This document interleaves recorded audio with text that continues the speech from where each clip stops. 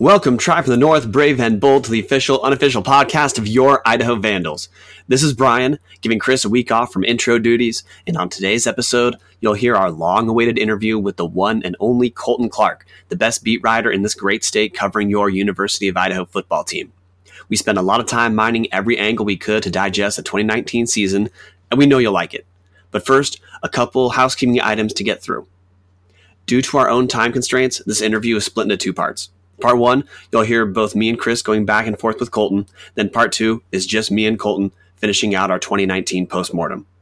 Because the interview took place over a few days, a couple of the topics we touched on have evolved, or we know a little bit more about them now than we did at the time.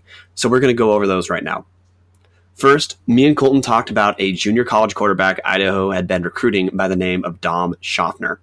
Schaffner recently committed to FBS Conference USA member UNC Charlotte, meaning, of course, he's not going to be an Idaho Vandal anymore.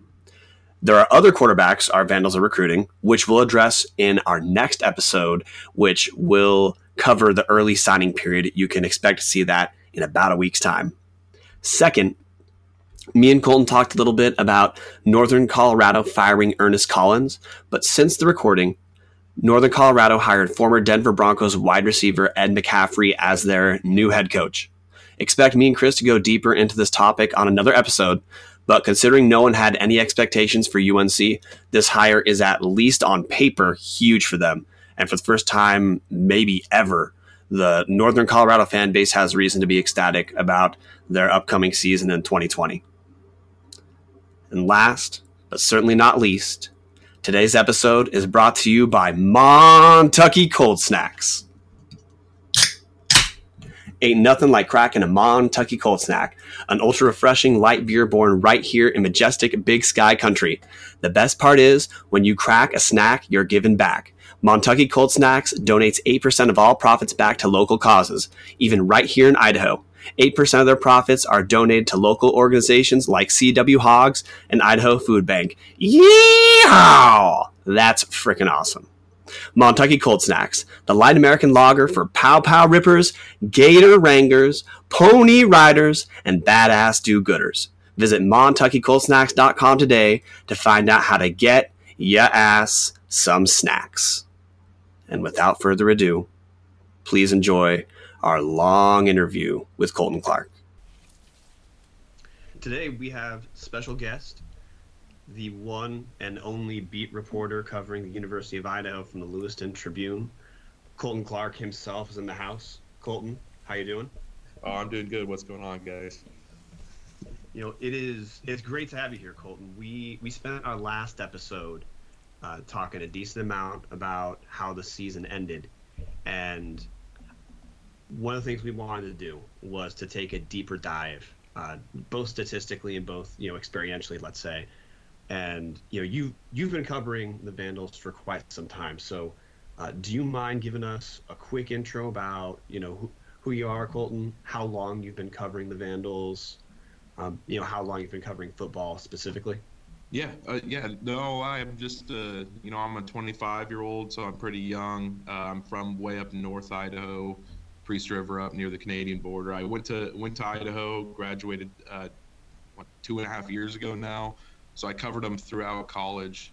So I guess I'm going on 7 years with the same football team. I mean, I've been with Paul Petrino basically from the start. And so, yeah, I've kind of seen all the highs and lows of this whole Paul Petrino era. That's covering football I've been covering football about as long as I've been covering the Vandals.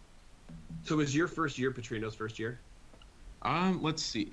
No, I think it would have been his second year when I first started, because my freshman year I didn't really cover them at all.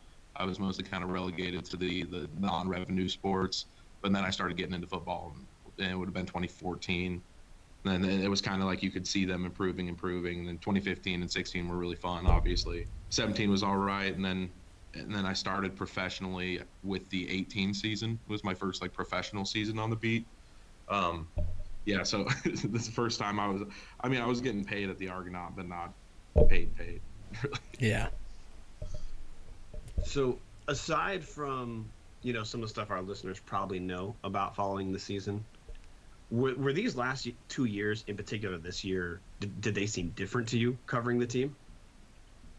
There seemed like there was more optimism this year. I think the players had a different.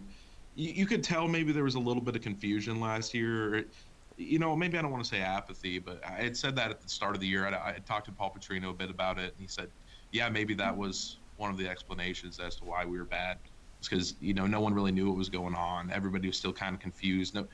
Nobody was really sold on the Big Sky, I don't think, yet. There were some, and obviously football's football, and they're going to play to win. But I think a lot of the guys, especially Sunbelt guys, felt like they were kind of given the short end of the stick there.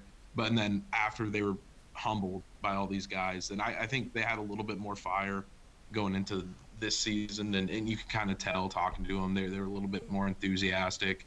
And then you see they pinpointed all the rivalry games. Obviously Montana was horrible, but Idaho State and Eastern Washington, no one expected that, and that's basically what they can hang their hat. Just those two games are basically what they can hang their hats on this year. That's what I kind of felt. Is like they felt embarrassed after 2018. So it was, I think somebody had said, "Oh, here we go, revenge tour," and I agree with that to some extent. Let me ask it a different way. So I read MMQB. That's your editorial. That's published in the Lewiston Tribune. It's also published in Moscow Pullman Daily News. By the way, if you guys go to muckrack.com and search Colton Clark, you'll find a listing of every place his stuff's published, which it's more than just Lewiston Tribune and Moscow Pullman Daily News. But in MMQB, that is essentially the only editorialized coverage of the Vandals in a newspaper. We do an editorialized coverage, but this is like the only thing that, let's say, non-podcast listeners would read and, let's say, give some legitimacy to immediately because it's in a newspaper. In reading your MMQBs, there are times where it seemed that the Paul Mason dynamic made this year really odd or weird or uncomfortable or something like that. I'm not necessarily saying for you. I'm saying from a football spectator standpoint.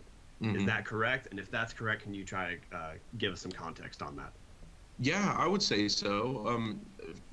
Well, for me, it was kind of weird for me because, it's such a big glaring subject, and it's like this is an oddity. Like, this doesn't happen. I don't care what college classification. Like, you play a guy. He's your son. Okay, we see that happen. Father coaches play their sons. That happens. But if you play a guy that didn't really get recruited to play that position really at all, and then he becomes kind of the face of your team, that's odd. And it's such a big story that you want to write about it every week, but you can't. You don't want to beat the dead horse like what I talked about in my last one. It was like I kind of want to take some time off of this, but at the same time, that's what this last two seasons will be remembered for.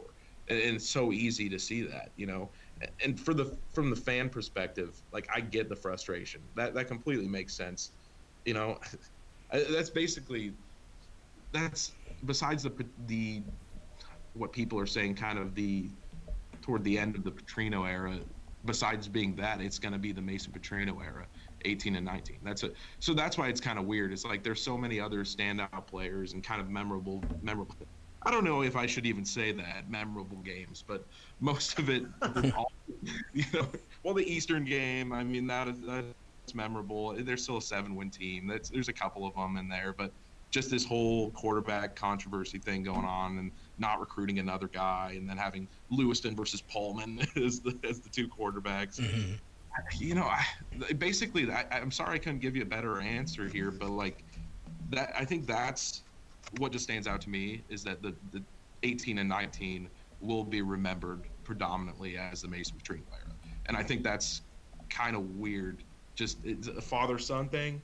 That's what the return of the big sky, not the return of the Big Sky.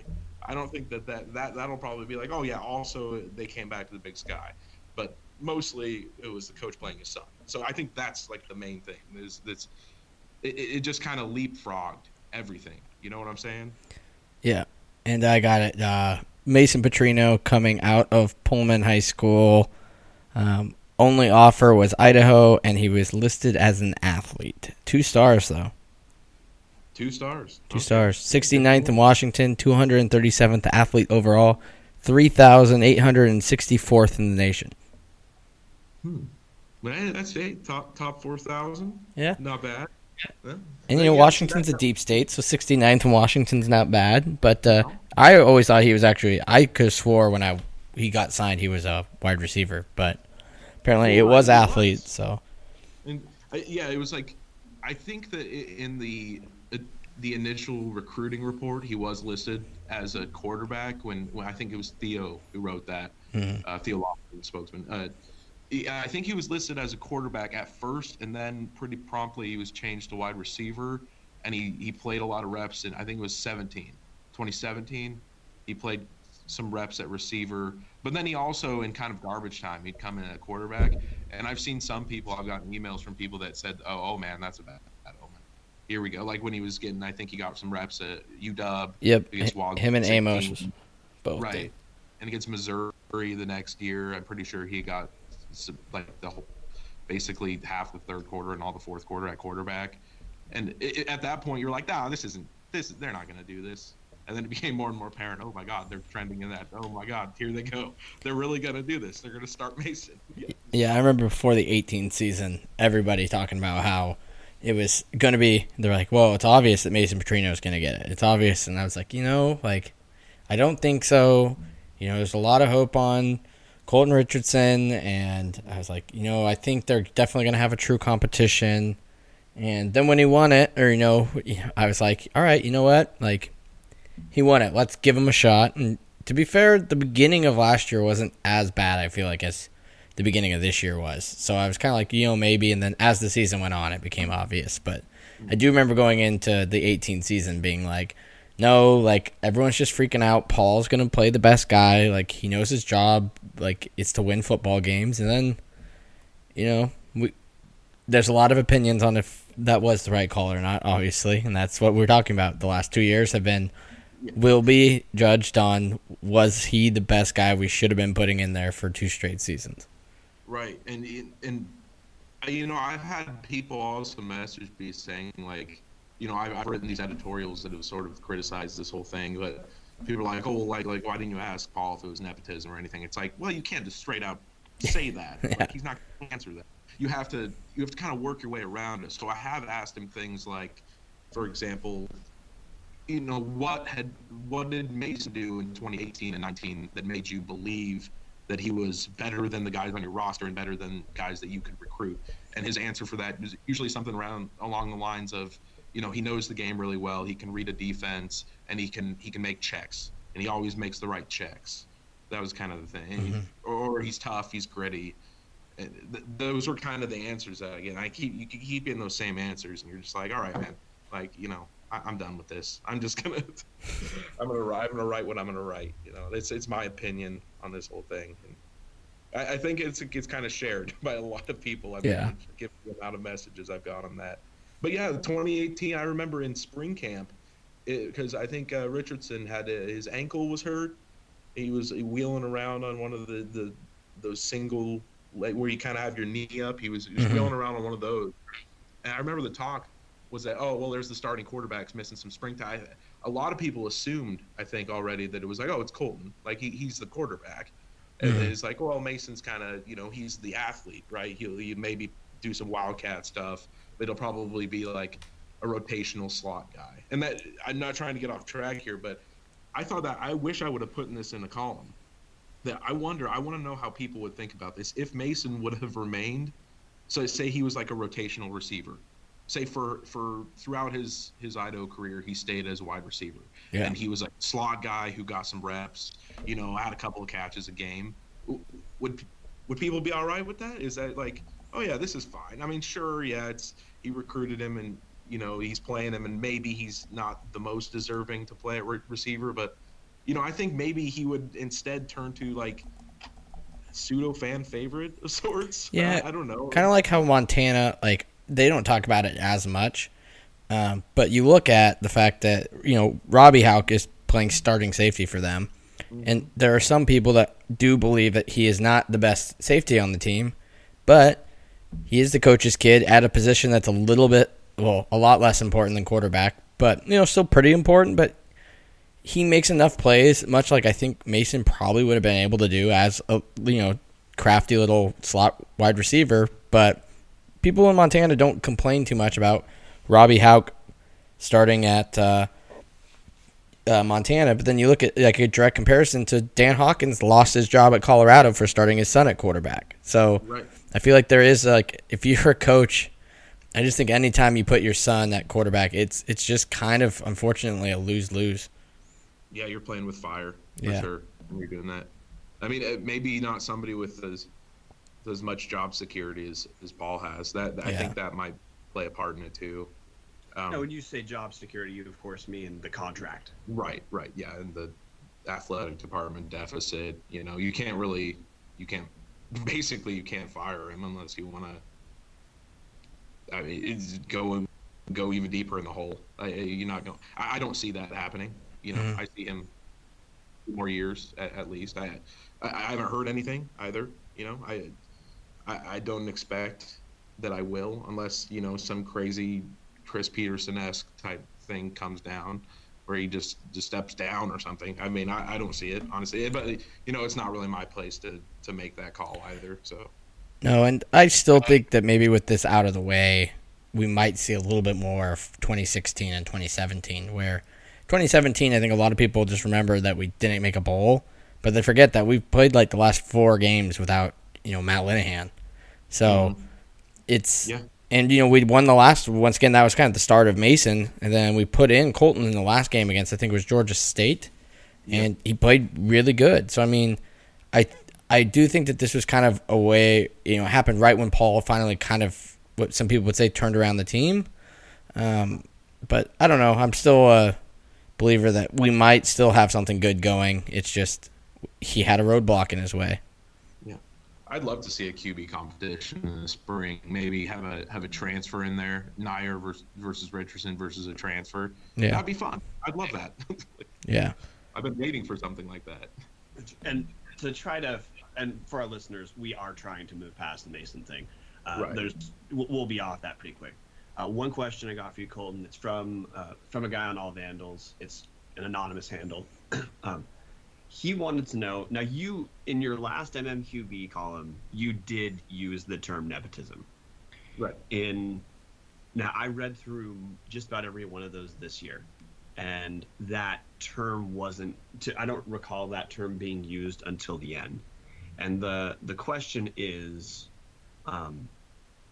there a reason it took so long for you or anyone else to use that term directly?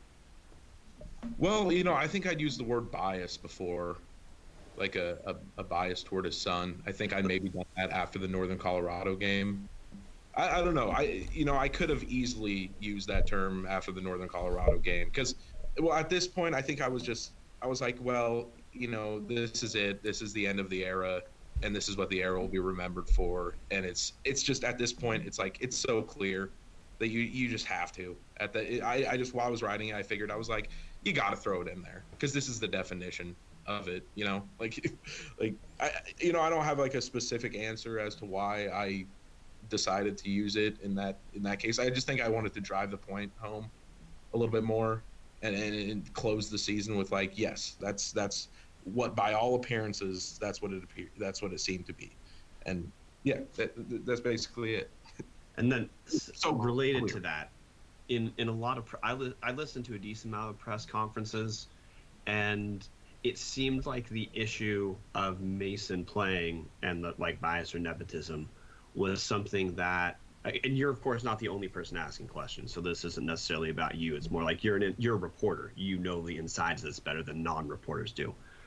It seemed like even after some of Mason's pretty bad games, the question of, hey, why is this dude playing wasn't addressed that often. It was referenced in the Portland State game after he was pulled. Do you what would be your hot take, I guess, on why it didn't seem like there was as much pushback from the press while the games were taking place about Mason playing, or if you, by the way, you might not even agree with that premise. But that's part of the question is why did it seem like there wasn't as much antagonism towards the Mason Paul dynamic throughout the last 2 seasons during the seasons? Well, I think during it, you never knew if he was going to, in 2018 at least, you didn't know if he was going to kind of break out of that funk at some point, because so you didn't want to really jump on the whole like the nepotism bandwagon that early, because you're trying to remain objective. Like, you know, and we've heard the same thing. Like when we have asked about, like, you know, to assess his game or whatever, like, you know, why is he remaining in, or and anything like that, you kind of get the same answer, you know, like Paul tends to, he's not, he can give you some good quotes sometimes, but he might not give you exactly what you're looking for your story. So you kind of got to go overarching and just have him assess his game. And like I think against Weber, I asked him something about ball security like that, and he just says, you know, we can't be doing that. He can't be doing that, and that's what you get. That's what you get back. So it's kind of like, well, I can ask this question and waste a little bit of time, basically, by getting the same answer. But on that same note, I am planning to give you guys this. So some people are probably like, oh no, that's BS. But I'm planning on doing, because Mason's inevitably going to get a coaching spot somewhere, right? So I'm planning on using this as an opportunity to have Paul defend himself for these last 2 years. I'm gonna obviously write about Mason. Good for Mason. He's gonna have this job. You know, good kid. I think he's gonna be a good coach. I think we've seen that when he was injured, he was really helping out in the Idaho State game. So I'm gonna ask Paul basically to, like, defend his choices over the last 2 years. Why was Mason the guy to go with? Did you, after some games, like maybe like, well, what's his Northern Colorado, or 3 turnovers against Weber State, or in Montana, it was, you know, not really having time, defense being in his face, things like that. Some deflection there. Sometimes you just get the same answer, and you just don't want to keep asking the same question, getting the same answer. But I will be asking some of those questions, like, why was he the guy over potential recruits or the guys that you have on your roster? I'll try and go a little bit deeper in there, and then if he comes back with like the checks and stuff like that, I think I'll hit him with more follow-ups. So hopefully I'll have something like that before the winter's over. Which is a great transition point to go over a couple of things from the season. So Colton, I'm curious about your post-mortem. Obviously, this will encapsulate bringing up Mason again. The goal is not to just talk about him exactly, but we have to. Could you give us your post-mortem on the 2019 season? You just kind of a review. Yeah, I guess. Yeah, your interpretation of what went right, what went wrong, and you know, any other interpretations you think you know, would be useful for someone, because, you know, remember, you're the expert, man. You're there for all the press conferences. You're there for all the games. You're there for practices. You have more info than just about everyone. So I figured you would be able to give our listeners pretty good insight in what you feel went wrong and what went right this year. Well, offense, I mean, besides you have young running backs, you have a lot of injuries, an offensive line that played way, way below expectations, and a quarterback who regressed after having a below middling season, somehow got worse. He had a lot of pressure. Best parts of that, you had a great 1-2 punch at receiver, but not much depth under them. I mean, Cotton was the wind at the sails. He was the guy that usually your quarterback's the guy who's kind of the rallier, rah-rah, get the guys fired up, you know, keep the momentum going. That was Jeff Cotton, and it was so obvious throughout the season that was his role. So when he was out, you just deflated. So a little bit of a step back from an already what they were like 8th in offense last season, and they're like 9th this season, something like that. I would say that there wasn't much of a change from 18 to 19, and I think a lot of the losses actually can be attributed to the kind of muzzled offense throughout the season. You know, you're watching highlights of, you know, the FCS first round playoff games from last week, and you're saying, could Idaho have made that play? No. Could I? What about that one? No. So just not explosive on offense. And then young running backs, I think that really hurt. Andre Carter was good in his spurts when he wasn't missing 4 total games, but Romano was all right. He was a bruiser, but he, you know, you could tell he wasn't the most experienced. Obviously, a true freshman, he's not always reading the gaps. Thigpen, you could tell that he had kind of a year. He had to take quite a bit of time to adjust to that. I think the defense made a big jump, and I think that's because that they finally, well, at least what Christian Ellis said is that they adjusted to kind of the hurry-up tendencies of their opponents. It wasn't as much, and they were playing better around the edges. That was a big part. They were getting gashed around the edges, especially by quarterbacks. But this year, I think Davis Alexander was the only league quarterback that had actually a good rushing game, and he had 90, and Case Cook has had about 60 yards. So that was a big improvement I saw, containing the mobile quarterbacks, and also just getting set and getting the calls in. You could tell that last year guys were still talking and like pointing and yelling at each other, and the ball snapped and they're already a second behind. You didn't see that as much this year, and I think that was number 5 overall defense, something like that. First in pass efficiency, 6th or 7th in rushing, 5th in conference rushing defense. I think the defense, there's a lot to be excited about. You just lose Hightower, you just lose Cedric Thomas. Those are the only 2 guys on the entire 2 deep depth chart that are gone. And I think Mudified makes a big. And then the question, of course, about when Akano can come back. Right. Yeah. Well, ACL injury.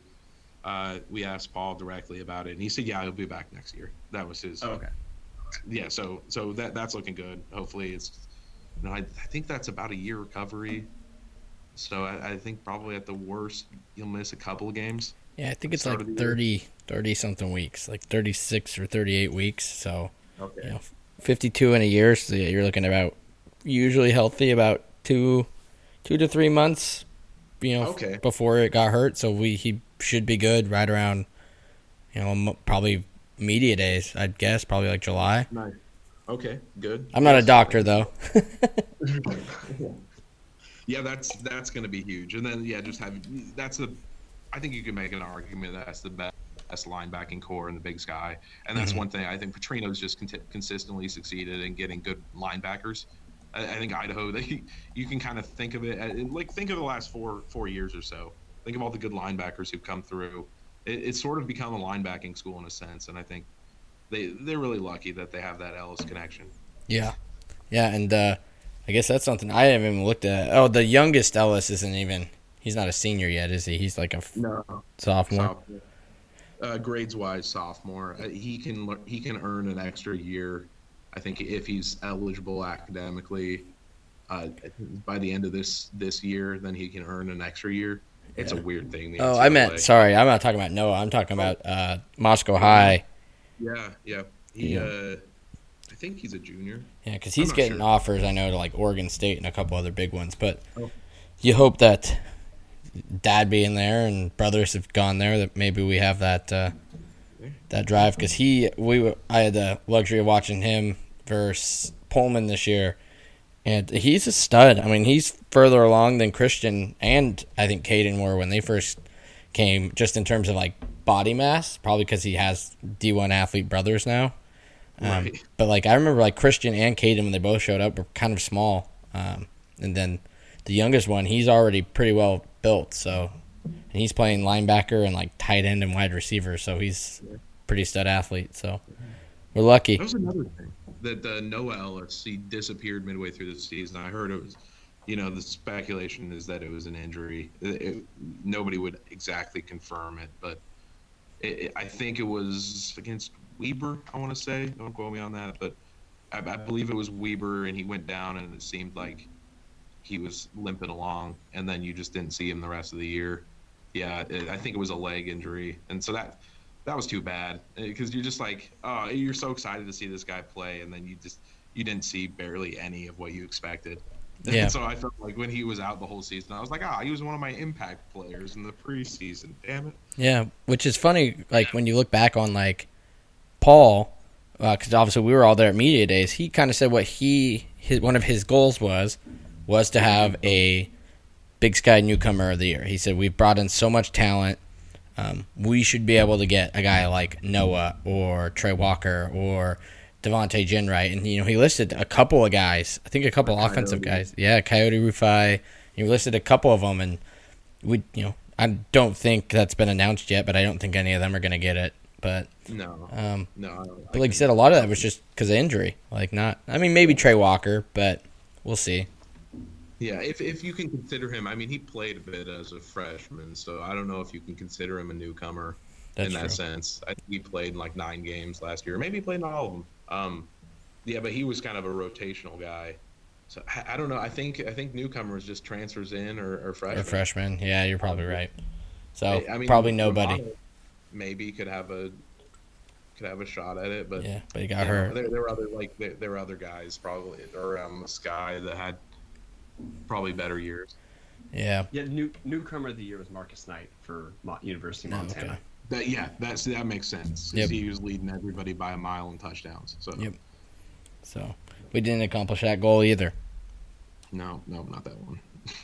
No, man. Is there one? A slight defensive improvement? I guess there you go. There's your goal. Yeah. You did it. Which is weird because I Yeah. feel like last year our defense was actually like athlete wise better, but this year I think we nailed it. They're a little bit younger and they seem to have gelled a little bit more as a unit. Where I feel like last year we had, with Christian and Caden and Ed Hall and Trey Walker, like we had most of the big pieces here last year, but they definitely looked like a completely different unit this year compared to last season.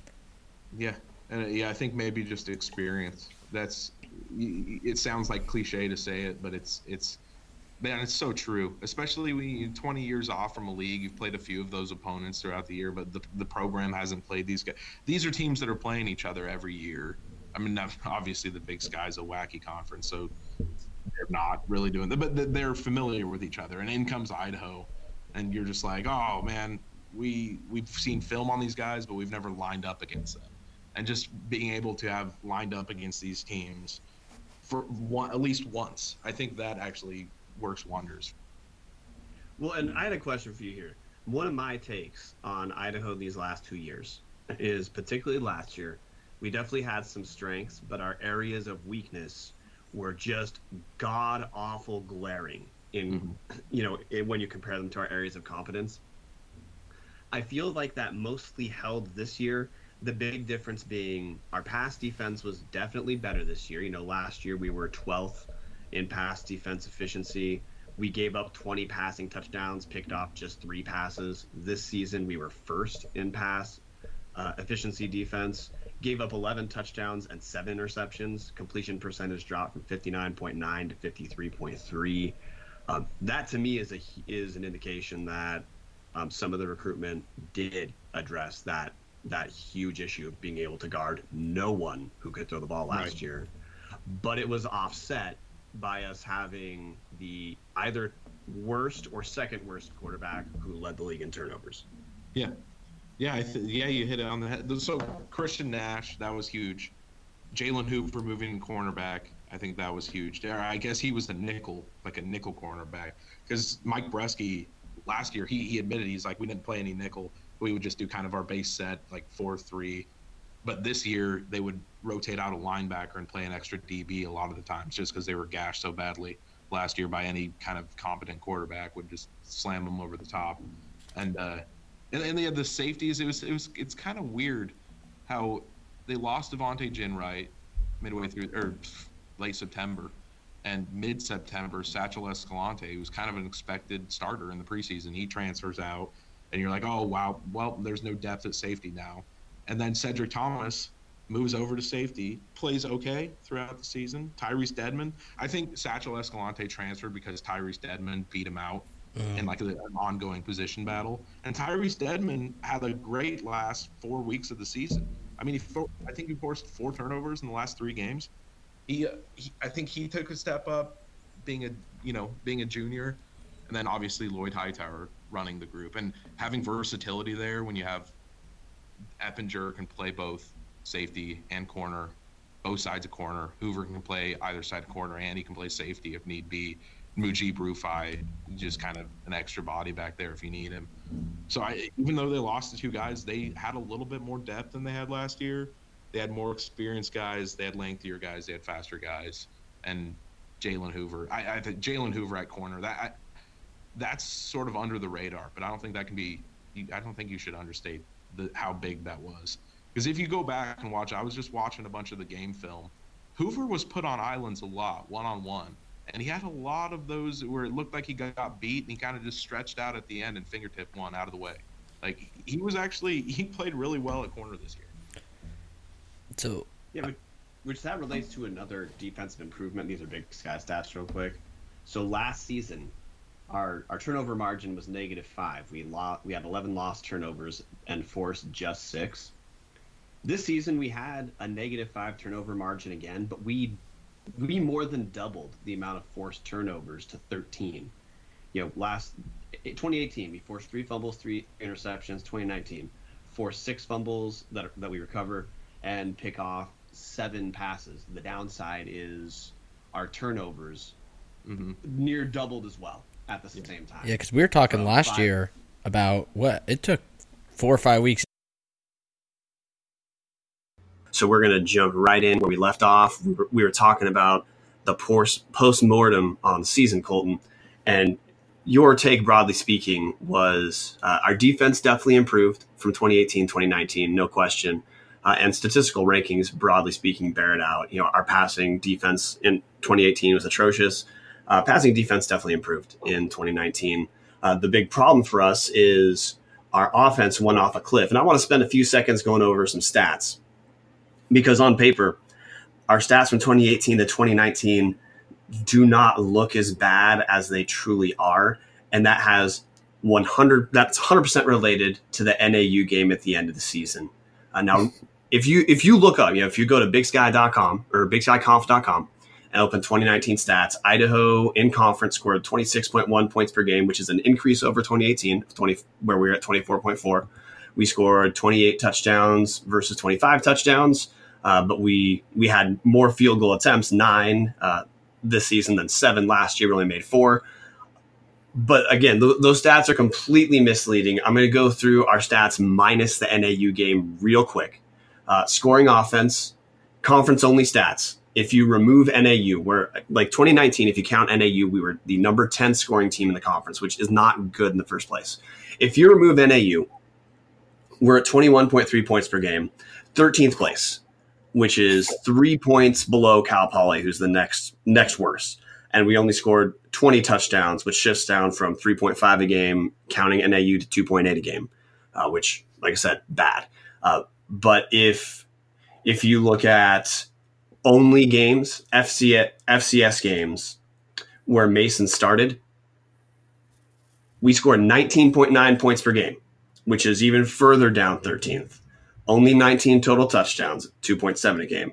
If you look at conference-only stats when Mason started, we're at 17.5 points per game with 14 touchdowns or 2 touchdowns per game. More or less, our offense was so abominable when Mason played, we would have had to have North Dakota State's defense and Weber State's defense, some hybrid, to be close to competitive. Yeah, exactly, or JMU, something like that. So Colton, was that your experience, reporting? I want to make sure I'm not living in hot take world too much. Was your experience of watching the game mostly that you thought we were as bad as like the Mason only stats? That I would say that's fair. I mean, it's a scoring, like we kind of talked about, it's a scoring conference. And when you're scoring 20 points per game, no wonder you have a losing record, 2 losing records in a row. It's in a weird way. Like, can you think of any really 2018 versus 2019, any edge? Obviously, Cotton's improvement. That's an edge. I think maybe the running back core this year was maybe a little bit better than the Saunders-Walker combo last year. There's maybe that, but as far as finishing drives, then killing yourselves with penalties, this year was just, oh, God. And yeah, if you look, I'm looking at the numbers too right now. In NAU, we know that they lost, 30 guys, 30 defenders to either transfer or season-ending injuries. That's arguably the worst defense in the FCS. So I'm going to jump in real quick, Colton. And just to buttress that, NAU did not lose their starting quarterback, any of their top 3 receivers, or their top running backs. So all their skill position players were untouched. It was defense and some of their linemen. That's it, which is why it looked like they couldn't guard anyone against us because they couldn't. Right. There were a bunch of walk-ons basically out there playing against Jeff Cotton. It was Jeff Cotton versus the walk-ons. And Mason, I mean, he can read a defense. He knows how to read a defense. So that must have been cake there. I will say he can do that. I think it's just more of the natural, like a limitations there as far as getting it there, and then sometimes maybe not reading pressure as much. But yeah, man, the off. I don't know if you want to add something onto that. What other edges was 2018? The line I think was better in 2018. 2019 was just the line was way overhyped. Supposed to be. I kept hearing, 26. It's as good as the 2016 line. It's as good as the 2016 line, or somewhere close to that. And it was just no. Everybody took a step backwards, man. It just fooled. Maybe Logan Floyd playing a new position hurt.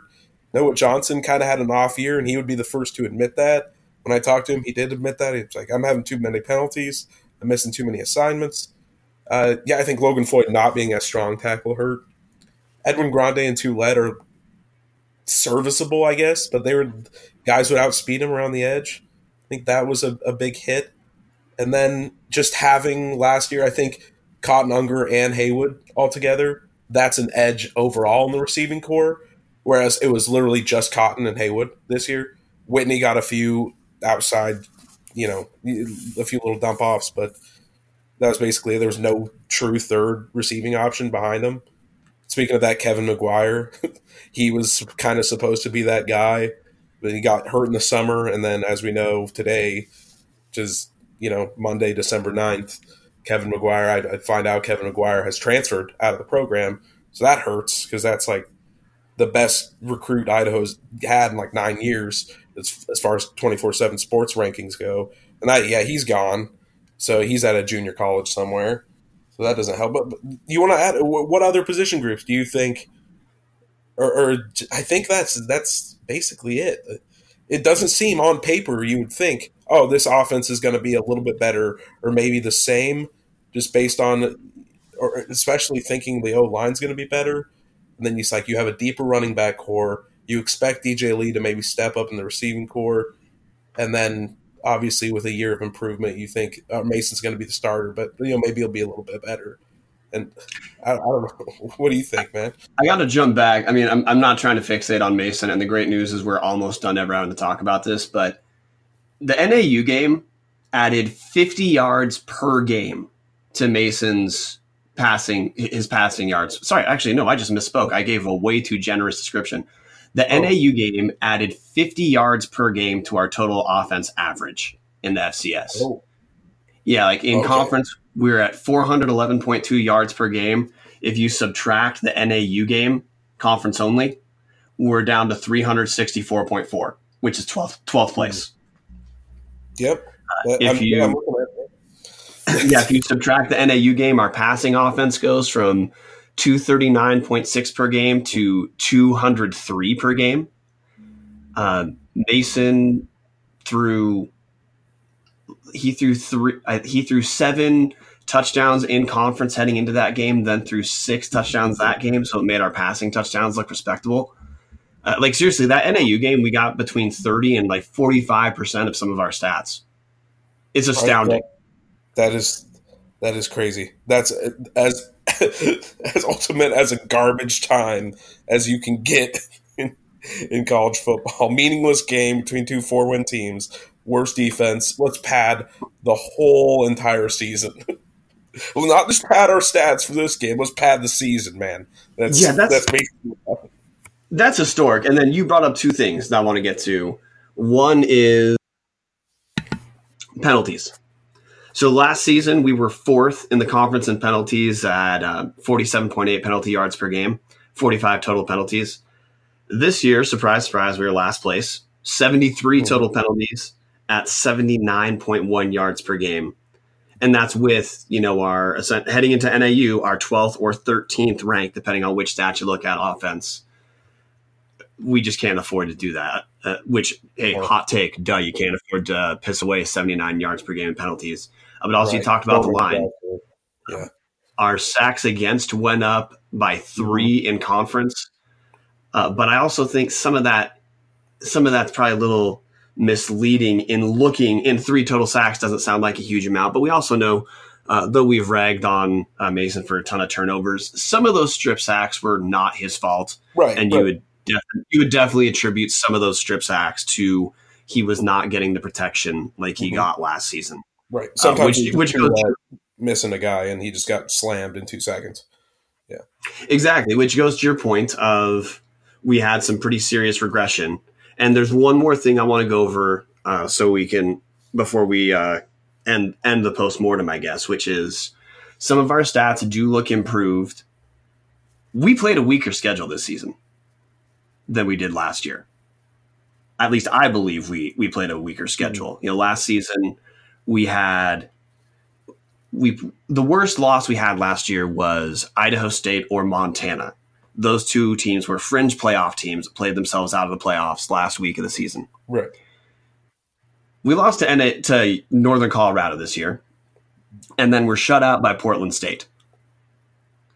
We had more shots against the dregs of the conference because we also beat Cal Poly as well than we had last year. Last year, we seriously had 2 shots against the worst of the conference. In 2018, we had Portland State and Southern Utah. We won both those games. Then we had a good win against North Dakota. We had more shots against the lower end of the conference because we there's a 5-way tie for last place, and our wins came against tied for last place NAU, tied for last place Cal Poly, right? Yeah, tied for last place Cal Poly, tied for last Idaho State. Yep, and tied for last Idaho State. The one you'd throw out as the difference, which kind of matches 2018, is we beat Eastern Washington, who turned out to be a fringe playoff team, probably one of the last 5 out. They weren't one of the last 4 out, but they're probably one of the last 8 out. Mm-hmm. We also didn't have to go against as many. Some of the top quarterbacks we didn't have to go against at full strength. We got Kevin Thompson at Sac State his first game back. We got Dalton Sneed for a partial game, which we didn't get the partial games from guys last year, like Tanner Goller. He was there the whole time when we played Idaho State. Dalton Sneed is there the whole time against Montana. So I guess what's your take on that? My feeling was we put up the stats we did against a weaker schedule. Agree, disagree, or what am I missing? Maybe slightly. I'm kind of more in the boat that it was almost it. I think it ended up being almost the same, just because 3 top 10. I think that might balance it out a little bit. Weber State in the top 10 actually put up a fight against them, and they stuck in the top 10. I'm not counting Eastern Washington at number 11. That team didn't end up being top 10. I'm saying Sac State ended up being top 10. Weber State ended up being top 10. Montana ended up being those are you can't argue that those are definitely top 10 teams. They have to be. So last year, let's see, Eastern Washington was top 10. Okay, that was the loss. Montana State wasn't. I think they were in the low teens last season. They made the playoffs without a seed. They played in the first without a seed. Okay, so teens, I guess it would be around 10, maybe top 10. You can maybe make an argument. I didn't think Montana State looked like a top 10 team last year. But Eastern, UC Davis, I guess, yeah, I would agree with you on there. I still think it's right there. And if there was an edge in strength of schedule last year, I think it's kind of minimal, because you could say, yeah, UC Davis, Eastern Washington, and who's the third top 10 last year? Let's see. It would have just been Weber last year in 2018. We didn't play Weber. Yeah, Weber was seeded in 2018 as well. So there and we didn't 2 play top 10 teams, maybe 3 if you count Montana State last year. This year, and arguably 3 top 10 teams for sure. Let me put it a different way. I'm gonna. You may have slightly moved my point, so I'll try to make it more nuanced. We played more top 10 teams this season versus last season. 3 this year, 2 last year. We played more of the floor of the conference this season than we did last season. Yeah, I'll agree with you there for sure. And we finished with the same. But that's what I'm saying is maybe having 1 extra top 10 team makes up for the 1 extra or the 2. That would be 2 extra floor teams, maybe in a way. But I think I would lean on your side there. That it was a little bit easier. I don't think a lot easier, but I think a little bit easier, and you come out with the same record. That means that it's very obvious that the defense got better, right? I think we're all in agreement here. So that means the offense didn't stay the same, but definitely got worse. And maybe the special teams did get worse too, giving up field position. I think that was a big part of it. Cade Coffey dropped from a top 2 punter to around 6, I think 5 maybe in net. And his field goal accuracy. Yeah, field goal accuracy. I think he had been dealing with some lingering. I think it was like a hip thing, or maybe thigh. It was a lower body issue, which not ideal for a kicker, right? But at the same time, oh yeah, it didn't mean that it's put down at all. Just meant the accuracy. It wasn't for one reason or another. Yeah, just look at the numbers. Yeah, that just means there was definitely a big regression there against. Yeah, I would say maybe a game of an easier schedule, one game an easier schedule last year, which is just ridiculous. And which that leads me to Big Sky Awards, which I want to talk about. Mostly from the Idaho's perspective. I'm going to read off some of the winners. Offensive Player of the Year, Kevin Thompson from Sacramento State. Co-Defensive Player of the Year, Dante Olson from Montana and Jonah Williams from Weber State. Newcomer of the Year, Marcus Knight, running back from Montana, led the league in touchdowns. Freshman of the Year, Nick Eaton, linebacker from UC Davis. I've got no comment on him, but I hear he's a good freshman. Colton, first, any thoughts on the awards we just went over? Or if you were did you vote? Or is this I just think coaches? It's just coaches. Yeah. Okay, let's pretend the world shifted. You have a vote. Your Offensive Player of the Year. Do you feel okay voting for Kevin Thompson? Even though he might have not been. I mean, he was just as statistically impressive as the rest of them, and I'd say you give him an edge because it's Sac State. Good for them. Good for the Hornets, the mighty Buzz, man. I'll throw him a vote. Yeah, good for him. Just because I feel good for him. Give him a pat on the back. Who doesn't? Even if you're an Idaho fan, you don't hate. No one hates Sac State, dude. Everybody was like, "Hey, cool, Sac State's good. Good for them." Well, yeah, it's because they've sucked for so long. Which, by the way, Idaho is moving in that direction of sucking so long that people might just be congratulatory. I don't know because people still have that grudge. I think they're even though. I don't think the entire fan base is still like the, FBS, FCS thing, but I think most people around the FCS think of Idaho people as like lording over them, or feeling holier than thou. You see it on social media all the time, right? Just people like, oh yeah, eat your humble pie. And a lot of Idaho people are, dude, what? Come on. Like, I didn't do this. Like, I'm not like saying I'm better than you. Like, no one said we're better than you. But so I think it's going to still be a while before people start to feel sorry for Idaho if Idaho continues to be bad. Which that reminds me. So I've talked to and I've listened to a handful of people talk about Idaho. So in the same way that some of the Idaho fan base is resentful of the Montana schools for not moving up because of the perception that if more schools were up, there would be this imaginary conference we'd still be in. The Montana fan base from both schools, but especially University of Montana, is still touchy about Idaho for moving up and theoretically believing that they are something more than Montana because they moved up. Have you had that experience? Just from things I've seen on like social media, yeah. I haven't really gotten the chance to talk to. I guess I spent a little bit of time in Missoula and Bozeman, but it didn't seem like it. I mean, I got crap when I was like, I'm the Idaho beat writer just at a bar or whatever. And they're like, oh, big boys. Like, I got that once, maybe twice. Like, and then they're just like, just kidding, man. And every time they go back to I heard more from people in person. They're like, good, I'm glad they're back. Like, that's kind of fun. Like, but that's the extent of it. I think it's mostly just like, it's mostly Twitter stuff, maybe. And maybe I think it's just in. Were you there? Were you there for the legendary Media Day in 2018? Oh, I actually I skipped Media Day 2018. Sadly, I was with. Okay, you were not there for the infamous. We're going to get 2 rings, and then they got their asses kicked all year. No, I read some transcripts of that. Was that big bullies and stuff like that too? Was it? Yeah.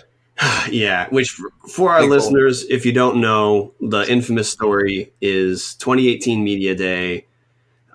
Idaho has a reputation for coming in like the Idaho players and coach apparently thought they were something better than the Big Sky. Caden Ellis was quoted saying, "We're gonna take 2 rings this year: Big Sky championship and national championship." I don't know who's quoted as saying they're going to be the bullies of the Big Sky, but from that, I have heard that story recounted by probably 8 or 9 different people about why they were pissed off about Idaho. Freaking dweebs. We're Idaho. For our listeners, that was not part of the chronicled event that I'm aware of. I think it's funny. Hey, Ellis, oh man, he's so nice. Why would you do that? That seems like a pretty Caden Ellis thing. I can see like Christian saying that. Christian's a fun quote. He'll always say stuff like that, like after Idaho State or Eastern, he'd just be like, "Yeah, there was so much revenge. Like we wanted to crush them. We hated them." You're like, "Oh, all right, man. You usually don't hear that stuff." I read those and I liked it. But now, so we can move through this part real quick. Defensive Player of the Year, Dante Olson and Jonah Williams. Any disagreement you have? I've read a lot about Dante Olson. I've only seen him play a few times. Unfortunately, when I'm covering Idaho, I usually don't get the chance to watch Big Sky.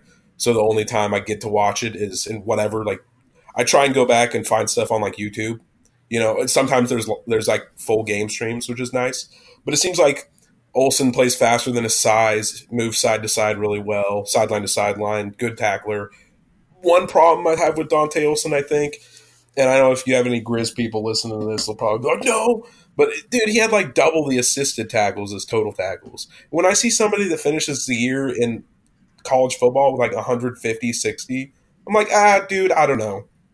I feel like somebody's keeping some faulty stats there, maybe a little bit, giving him a tackle for jumping on the pile. There you go. You earned it, man. I'm not trying to take away from him. I'm just saying, maybe it's a little iffy there, having that many and that many assisted. I know I'm right on that. It's like almost double the assisted tackles as totals. But Defensive Player of the Year, I mean, coaches know best, right? And this guy, he's always a difference maker. So he's still got it. I mean, who are you going to argue? I just say maybe that Obina from Sac State could have vied for it a little bit because that guy was like top 3 in the nation in sacks for a while. I like Jonah Williams in there, the Gem State kid. That's kind of cool. Meridian guy. I know that I don't remember him really doing much against Idaho, and I haven't actually seen much of Jonah Williams. I think I'm just biased because I'm from Idaho, and it's like, hey, cool, an Idaho guy that went to Weber was co-defensive player. That's interesting. But I don't know. Have you watched Dante Olson that much? I'm not saying probably awesome, but I'm just saying when I saw that stat, I was like, that is weird. Like, that's objectively strange. So my take on Dante Olson, who, by the way, just in Big Sky play, 41 solo tackles, 68 assisted tackles for 13.6 total per game. Not double, but a lot more. My take is Dante Olson is damn good. I would love to have him on my team. Is it feasible that he had a couple assisted tackles rounded up? Possibly. I've heard that. I've heard other coaches reference that on different radio shows, but I think it's undeniable that he has a huge footprint on the game for Montana. So when I saw that name, I had no pushback. I'm with you. I think George Obina should have been there because the Sac's defensive line was, to me, the most disruptive force in the league. Yeah. At least he was first team. Oh, yeah, he was first team, which was all right. But I wish Obina would have been acknowledged for that. That's all right. And then jumping back for a quick hot take on Offensive Player of the Year, it was a weird year because Kevin Thompson and Kevin Thompson and Dalton Sneed should have been runners number 1 and 2, but they both missed time for injuries. Eric Barrier had just incredible video game stats, but they were mostly accrued against dog shit teams when his team was out of the playoffs. So I'm okay with Kevin Thompson, although pretty big asterisk. Once he came back from injury, he did not play like an all Big Sky quarterback. And Idaho basically shut Thompson down. Yes. He didn't. He played poorly against Idaho, didn't do that well against UC Davis, and then if you saw a playoff game, he struggled against Austin Peay. So I just think it was tough because the 2 best guys on the best teams missed time. So how the hell do you sort that out? Yeah. Dalton Snead being honorable mention cracks me up. Like, you watch what he did in the playoff game, you're just like, dude, that honorable mention, that's a salute. Good job, Snead. He's Jeez. along with every other starting quarterback in the league. We gotta fix this. What is this? Honorable mention. One guy says, "Hey, you had a pretty good game." They're like, "Oh, all Big Sky. You gotta vote. Good for you." But it's like, you're even third team. Like, what? Like, third team? Basically, you start your all league. We're going to touch honorable mention as second because there's a dead horse for us to beat there too. But Idaho first team players on offense, Nick Romano as a kick returner. I didn't see that coming. If I'm being real here, I was just like, oh, really? I know. I was like, he was pretty good, but like, if he would have been like second team, I don't know. Maybe it was just kind of a shallow kick returning conference this year. I don't know. Nick Romano used to be pretty good. His average is 27. That's pretty good. He had that one touchdown that was, that kind of kept him in it, but gave Idaho maybe a little bit of hope. But I don't know. Did you feel like watching Romano week after week? I was like, oh, he's good. He's going to be really good, especially in the future. I didn't see like, oh, that's first team All Big Sky kick return. I don't know. Maybe I'm just overlooking special teams, but just that kind of surprised me. Yeah, so I 100% agree. No. I wanted to put him as first team, special team kick returner. First off, Rashid Shaheed for Weber State is so good, people just won't kick to him. And then I believe it's Malik Flowers on University of Montana, who just had one in the playoff game. Yeah, he just returned a kick for a touchdown playoff game. He's another guy who I have no idea how that guy wasn't first team kicker. If it's not Rashid Shaheed, I don't know how it's not Malik Flowers. But then no other Idaho player made first team offense. First team defense, Christian Ellis made it at outside linebacker. Good for him. I think the Big Sky's got a ton of good linebackers, but it's good for him. I have no problem with that selection. I'm happy for the guy. Just asterisk, Charles Akano would have been first team defense had he not gone down. For sure.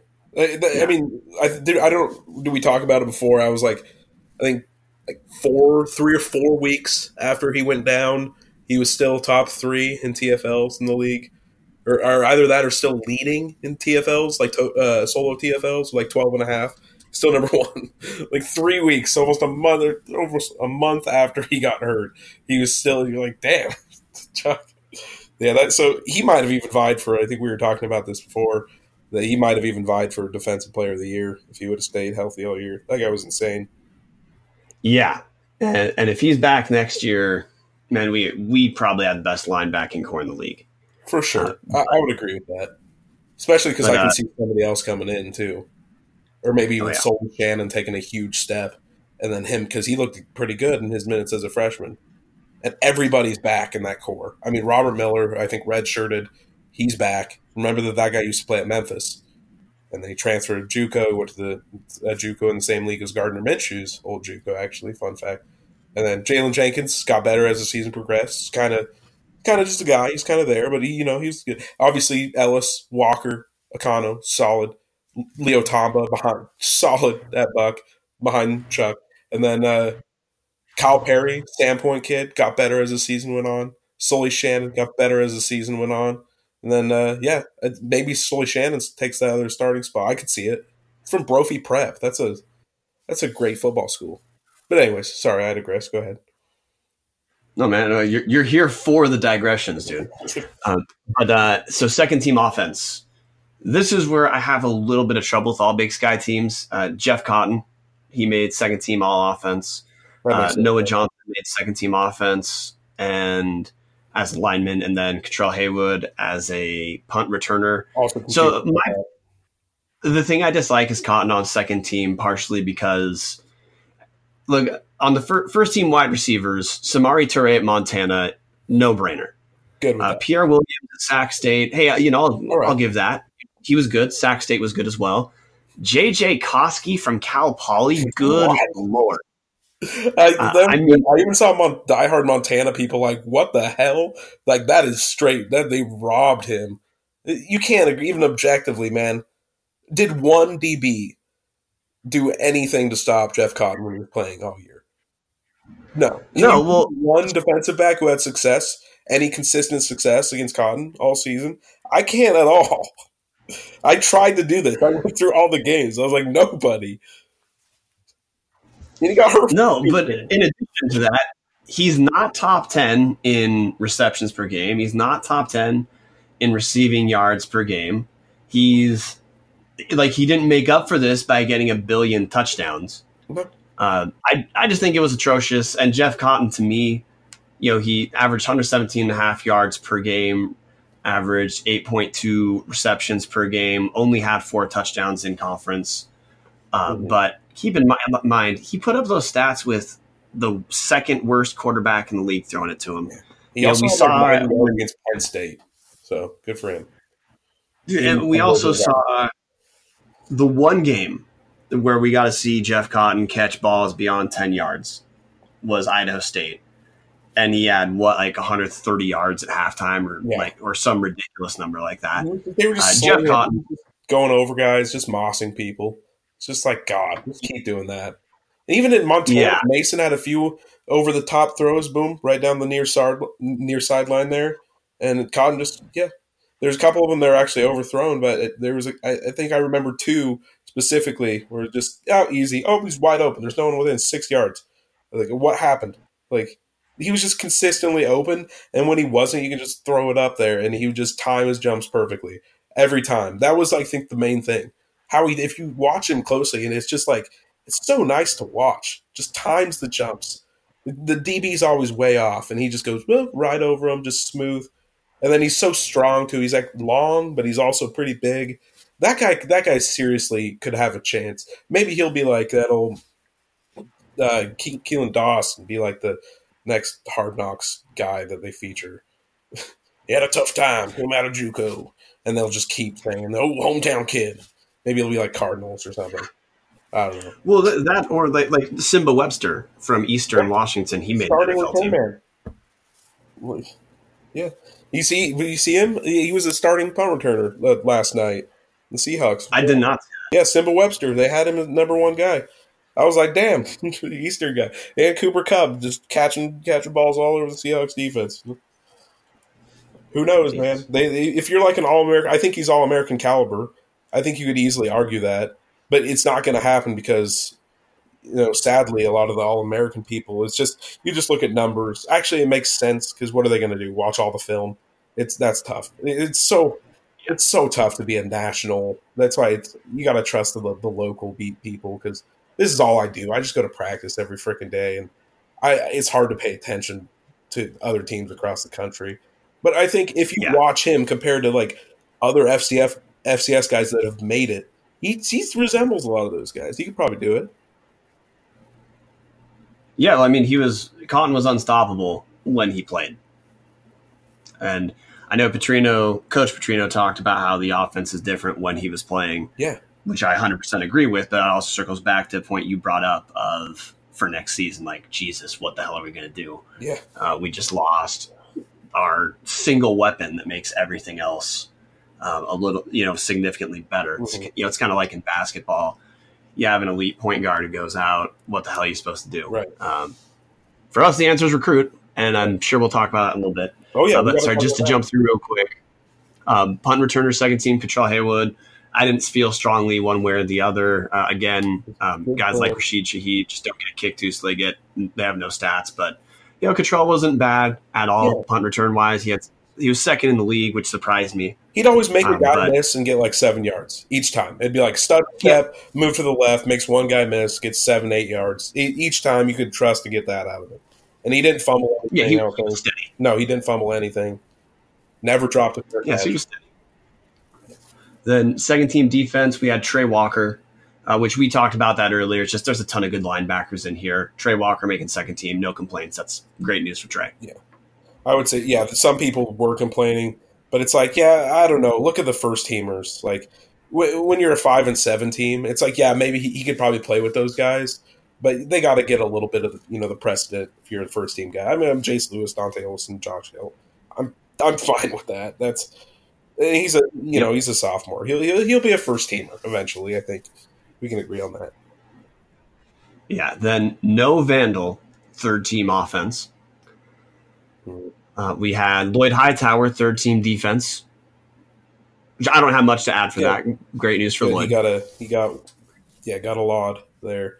That was funny. That I don't know if you read that Lloyd Hightower feature I did about first of all, he's a fisherman, which is hilarious. He just drives around down here, goes over to Orofino and stuff, just jumps in his car by himself, goes down to the Soton, and he just fishes by himself. He just loves to fish. I was like, wow, that's really cool, man. But in that, he talked about in high school, he didn't get all league as a junior, and he was just. It's not like he. I guess it's not like he kind of had a chip on his shoulder. I guess I'll just say that he kind of had a chip on his shoulder, and he hung up a bunch of newspapers that didn't have his name in them and wrote "No Lloyd Hightower" in Sharpie, and then he got all state as a senior. And he said it was kind of similar like that last year. Like he was was top 10 in PBUs in the country, but Idaho's secondary got picked on so much that he didn't have a chance to get the award. So it's kind of gratifying now. It's like, yeah, good for him. He finally got that. I think it's easy to see. He was definitely the most stable guy in the secondary. Oh, yeah. No, we're going to miss him a ton. And then the honorable mention that we have to get to. MP, man. Because you referenced earlier that honorable mention, Dalton Sneed, apparently, this is why it's weird. Dalton Sneed and Jake Meyer from UC Davis. Jake Meyer, last year's player of the year. Mm-hmm. Those guys are honorable mention. Mason Petrino made honorable mention, which apparently means someone voted for him. I mean, again, good for him. We all know it's a joke. He was not an honorable mention level quarterback. Yeah, I think it was just Chris Ball, right? You need one coach vote. Pretty sure it's one coach vote. So it had to have been weird. I think we were talking about this. That probably Chris Ball. It's like, damn, that kid just had 500 touchdowns or 500 yards, 500 yards, 7 touchdowns against us. Okay, here you go, man. You had a great game. Just sending him out with a on the back. I guess, I don't know. I think we all have established that, wow, either that or, somebody had a sense of humor and was like, haha, I'll give him. Yeah, my guess is it was like the coaches more just protecting themselves the way, coaches appear to be their own fraternity. Yeah, they all have each other's bags. Right. Yep. And then last, Cade Coffey, honorable mention punter. Okay. Nothing to add to that.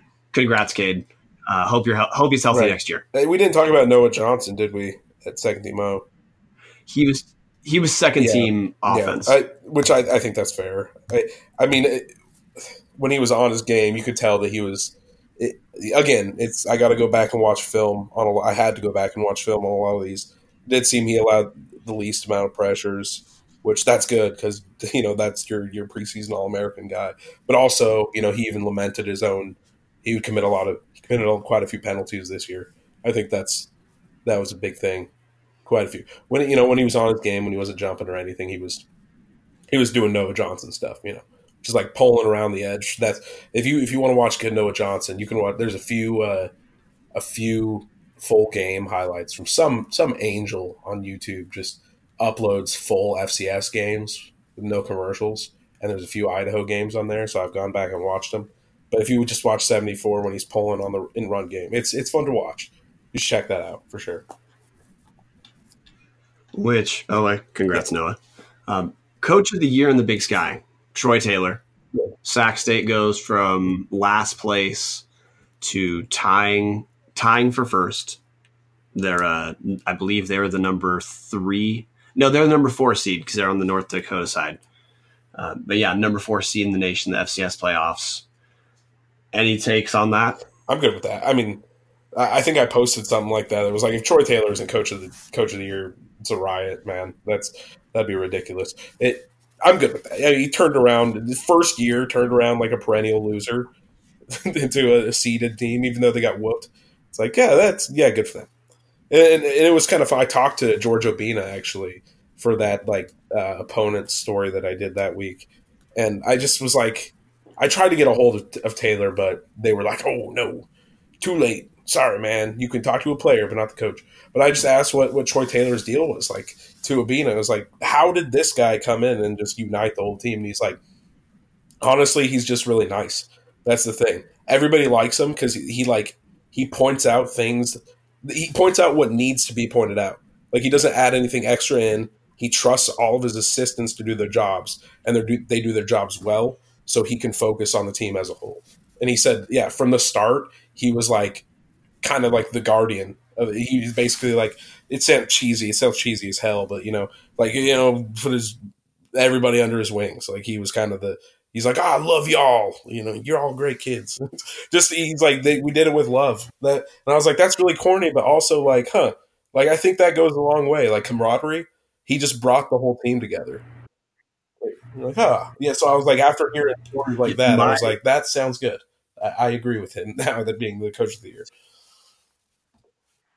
So my take on Troy Taylor is, one, everyone who's an Eastern fan that I've talked to loved him at Eastern Washington, and they attribute Gage Gubrude's his development.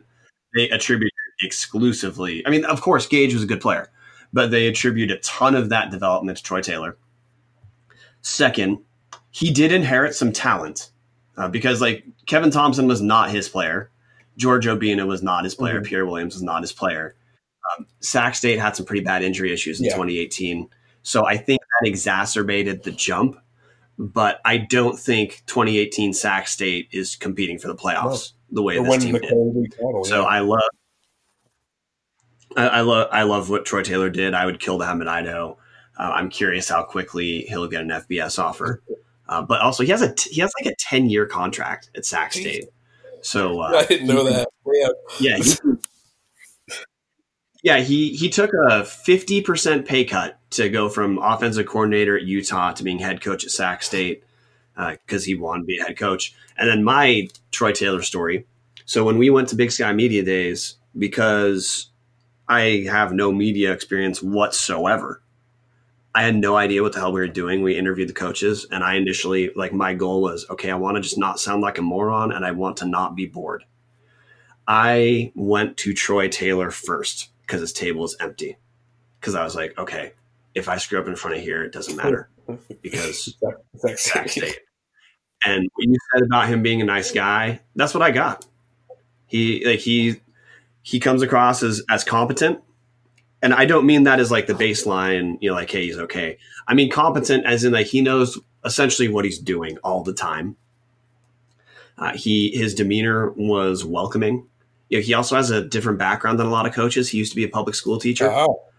So I think part of why he took Sac State is because he got into college coaching a little bit later than other people did. So he was just following the opportunity. Pretty sure he's from Northern California as well. But yeah, man, I'm ecstatic for him. But that coaching talk, that leads us to some Big Sky news. First off, we've recorded this podcast over about a week. It's pretty clear Paul Petrino's coming back. We likely would have heard something by now. So we'll get to that maybe later. Or I guess my first question for you is, I mean, maybe try to answer this from your reporter angle, but if you can, try to bring in some fan perspective. Okay. I'm trying to find out how to get over him throwing 2 years away. I don't know how. I don't have an answer for you. I understand why fans are in that boat. That it makes sense to me. Like as I said in that column, that it's just it's so crazy that it happened. I can't think of any other instance, besides something that maybe he had some D3 school or something, but still then, it's not the quarterback, I don't know. That's, how do you get, unless... There was Dan Hawkins at Colorado, but he lost his job. Exactly. I can't think of where you've gotten away. You've done this. But also, wasn't Hawkins' kid, actually, kind of recruited? He didn't turn out to be good, but wasn't he? I don't know. I don't know enough about it to actually talk about it. So, anyways, I know that it happened, but I don't know the particulars about the Hawkins situation. But still, I think maybe, and this is just, I'm just going to BS here just because, we're BSing. It's fun. What if this whole thing kind of started when the FCS announcement started? Or, like early 2016, it was like, Mason was going to be maybe like rotational receiver, which I don't think many people would have been mad about if he was that throughout school. Or something, maybe just be a backup, learn the ins and outs of coaching so he can move in that direction. But then once the FCS drop came, then it was like, hey, I can play him and we might be all right. But because we're dropping down, we're probably going to crush these guys, big bullies, man. But if I just play him at quarterback, we'll be okay. What if that was the moment that the decision was made? Like, all right, we're going to start developing him. I don't know. Just throwing it out there. Just spitballing, man. Perhaps. Man, so jumping back real quick, you are correct. Dan Hawkins' son, Cody, was highly recruited. He had offers from Colorado, Boise State, BYU, Oregon, and Louisiana Lafayette. He was an EA Sports Elite 11 quarterback, which I don't know exactly what that is. I'm presuming it's like the McDonald's All-American, except for football. Yeah. So, yeah, you're right. He was recruited at least, and then he was just terrible when he was there. And Dan Hawkins has said he regrets having recruited his son, although I'm guessing that's partially nuanced as in like, yeah, like it didn't work out, but also like my son might have had a better experience had he not come to play with me. Yeah. But, I don't think I just want to have and I'm planning on doing this. I think I've said this before. I just kind of want to have a sit down with Paul and just because when you're in like an organized news conference, it's a little bit tougher to get those questions in. First of all, you don't want to start a riot or anything.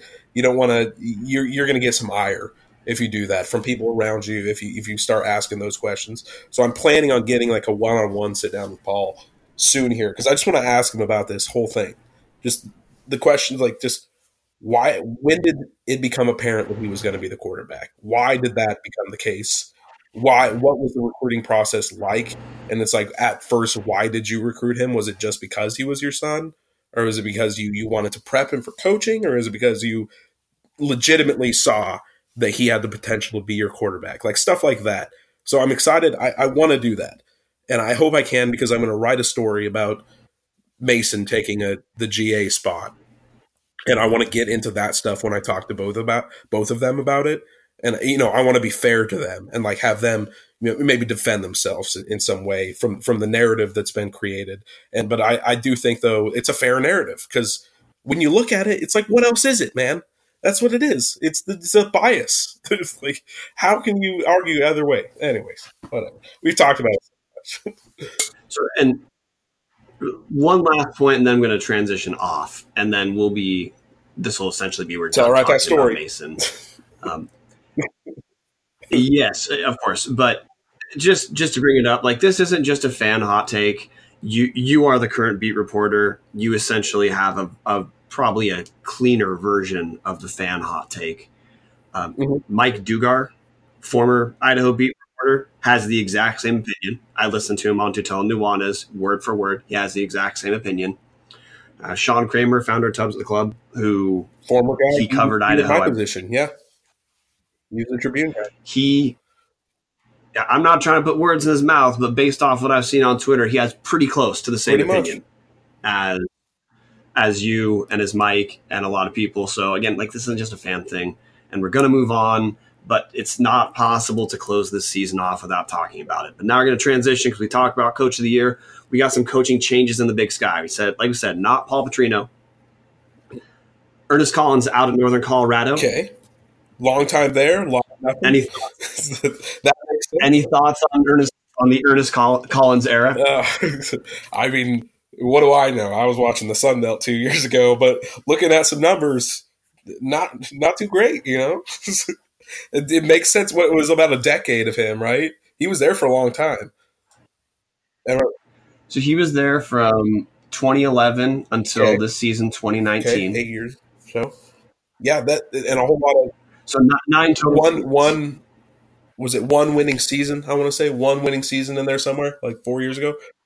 Well, here's my over under. Who has more winning seasons, Paul Petrino or Ernest Collins? Oh man, D1 winning seasons. Well, yeah, I know that Ernest. I'm going to say Ernest because he probably has 2.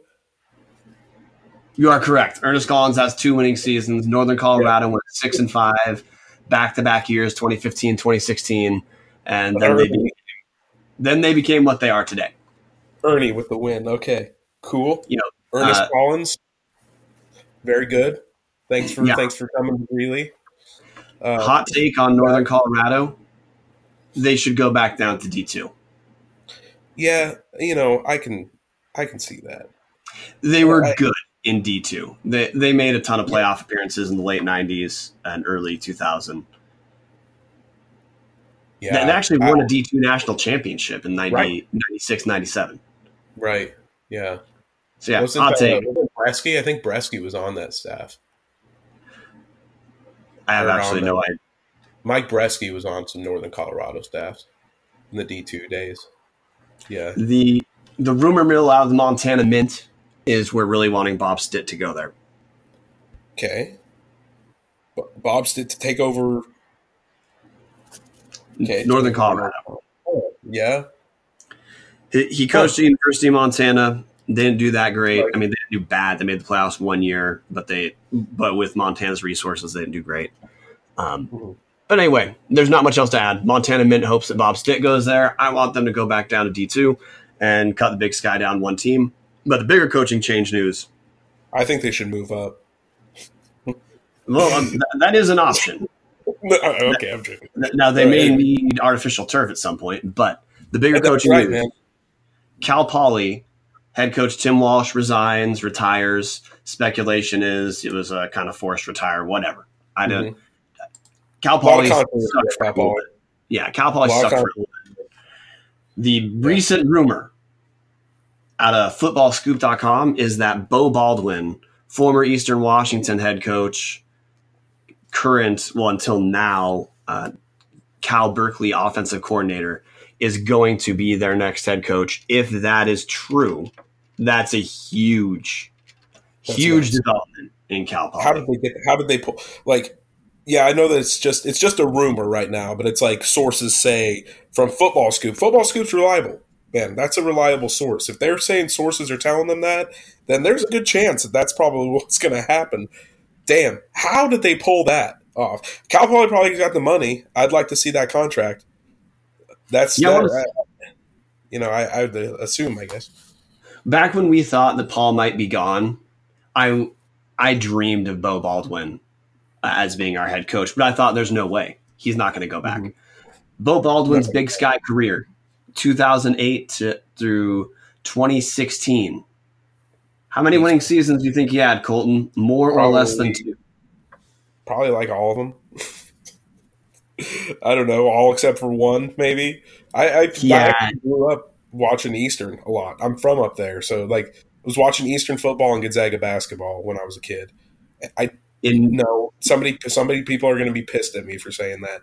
No, I didn't dislike or like. It's kind of why I got into journalism. I just like Northwest teams. I know that's weird, but I have nothing against any teams really up here, and I don't like any really more than the other one. So, yeah. Anyways, Bo Baldwin, let's hear it. How many winning seasons? In 9 seasons at Eastern, 9 winning seasons. Those included he had 6 playoff appearances in 9 years, 1 national championship, 3 semifinal appearances, and a quarterfinal appearance. Bo Levi, man, yeah, that'll get you a job. Bo Levi and Vernon Adams. Oh yeah. Adams blew the Alamo Bowl in 2015, 16. TCU came back from 35 down or something. That was fun. Oh yeah, it's one of the best games. Anyway. But if this is true, it is now on the table that all 3 California teams who just 3 seasons ago were unanimous cellar dwellers, all 3 of those teams are going to have 3 of the best coaches in the league. Yeah. Yeah. Between Dan Hawkins, Troy Taylor, as long as Troy Taylor's a sack, and then Bo Baldwin at Cal Poly, if this turns out to be true. The Big Sky, man, for For the fans who still are not on the FCS bandwagon, look, I accept there are reasons people still want to go FBS. I'm not going to debate that here. Mm-hmm. The Big Sky is an excellent conference. Yeah. There's a ton of good teams. They're in their own version of the FCS arms race where a lot of those teams are improving their facilities. A lot of those teams are improving their coaches. It's going to be tough to be good. Can we just talk about the FCS FBS thing for a little bit? Like, I just want to talk about that for a little bit. You know, like, I'm going to say, so Chris might want us to hold off on this, but because I'm here alone, I'm substitute teacher. So yeah, man, go ahead. Yeah, that's just like, I want to know. So really, I've heard this, and maybe you have some insight on this too. I've heard a lot of people, including a few former players, say that we would rather play in the Potato Bowl than like the FCS playoffs, or like have a chance at the FCS playoffs. And that's just kind of always. And again, I'm going to say, I think I've said this before. I recognize the weaknesses, strengths, whatever, both sides, losing scholarships, blah blah. I'm a journalist. I'm just here. I don't care. I've been fine with the FBS. I'm fine with the FCS. I literally have no care either way. I have no leaning, no tendency, just objective on this entire thing. I felt nothing when they dropped down. I was like, okay, interesting. We'll see what happens. That was kind of my whole feeling on the thing. But that kind of confuses me. Do you agree that that's weird? That some like former players are like, we'd rather play like the lowest level bowl game in Boise. Not saying it's not fun. The 2016 game was amazing. That was huge. I'll always remember that. But you would rather do that than have a shot at like saying you're a national champion. They're like, yeah, I don't know. What do you think about that? So I'm going to do my best impression of Chris's answer here. Okay. Because I've talked to Chris a decent amount about this, and Chris is one of the best people I know to talk about this. I actually really wish he was here for this. Because Chris went to the bowl games, and he went to the FCS National Championship last year. He's going again this year. What he describes is the Potato Bowl as an event is real fun. Yeah, that's it's a home game for us. It's a home game for us. We get a ton of fans easily from Boise, and then that makes it that's a thing that pulls people who might need to fly in, let's say from Seattle, who are more likely to go in then because it's an event. And then I believe there's the other part attached to it that you can say this is a stepping stone. Now for Idaho, it wasn't a stepping stone.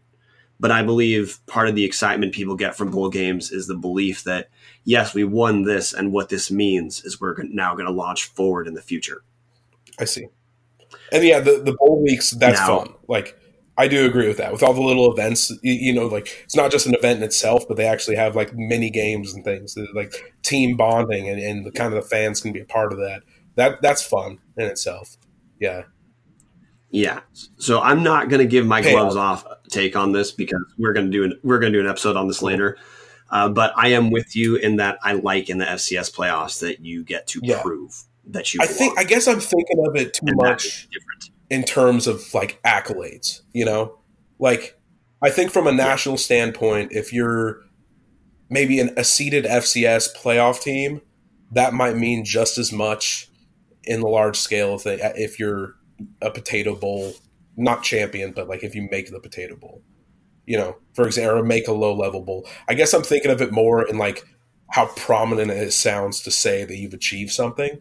And maybe that's kind of the fault that I'm making, like saying, oh, you're a national champion, but people don't really see FCS national champion. It wasn't until this year that was even on national TV, I believe. Correct? It was like on ESPN, or maybe it was on ESPN2 in years past. I think it was on ESPN2, actually, so I'm wrong on that. But I think it's on like ABC or something this year. And it's like that had never happened before. It was always on ESPN2. And then all the other games were, sometimes ESPN2, usually the streaming site or something. But still, I don't know, man. Like, I think the Big Sky's all right. And it's nice for me as a journalist because I can get in my car. And I know we talked about this, just Staben was like, all your friends from Montana can come hang out, like, and people were like, shut up. But like, it's nice for me because I can actually get in my car and go to Missoula and like hang out with the Missoulian people for a night or two and be there for the game and like take pictures and video and crap. I can't get on a plane and go to Alabama. Like, the Tribune doesn't want to pay for that. So that's maybe it's a journalist bias because I can go and like see the environment. But yeah, I don't know. I'm hit and miss on it. I'm literally 50-50. I don't care. No, I mean I'm in the FCS camp, but just because we don't have the FBS representation, I'm trying to err on like, hey, what's their argument? You can't really. I really think it's more of the event and the belief that, hey, this could grow into something more, and it's at the highest level. It could.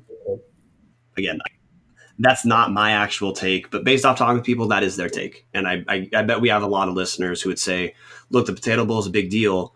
And yeah, like we didn't build from it, but we could or we can if that happens. And I think it's just like, you know, also, what are you going to do at this point? You know, what are you going to do? You can't be in the FBS. It's impossible. So, like, it's not going to happen. There's no conference that wants you. At least, because the FCS, like this big fan base of FCS people, they're kind of fun.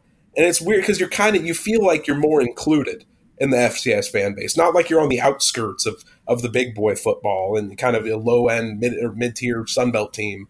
And, you know, who are you talking to? Like, here you can have these debates with other people that are like within this kind of small cluster of FCS supporters. Especially there's a really widespread like kind of Big Sky like media. The media covers the Big Sky quite a bit. I noticed there's a lot of people in on this thing, and there's like a lot of fan pages I've noticed, and it's kind of fun to like interact with all that stuff. And it's like the fact that Idaho is in a power conference now. It's like obviously it's a big step down, but it's kind of, I don't know, it's kind of fun in that way that Idaho has the potential to be at least like nationally relevant to a group of people. It's not going to be completely nationally relevant, but relevant to just like the FCS, like the FCS camp, right? I don't know. I think it's interesting. It's kind of hard to put in words what I mean by that, but maybe you understood. No, I know what you mean. To put a button on this part, because this actually relates to a point you want to talk about earlier. The FCS, if you're willing to get involved, there are FCS fans and fan pages and podcasts that will give you chances and interactions that don't exist in the same way for the FBS.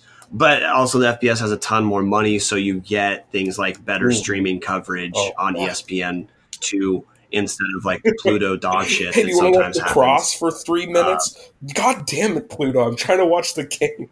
Nah, dude, I want to watch motorsport. Or like Portland State, where it looks like some dude's videoing with his iPhone. Oh, so yeah, that man, touche. That was hell.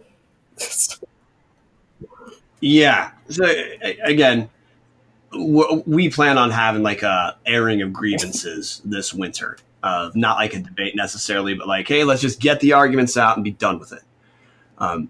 Which we'll go deeper into that, which is why I tried to push the FBS side today. But Colton, you told me that you wanted to talk about attendance. Right.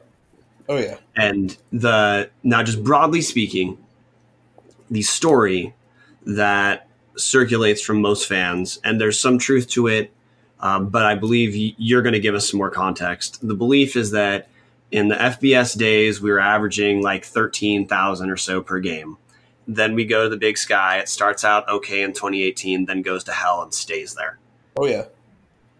Yep. Agree or disagree with that take?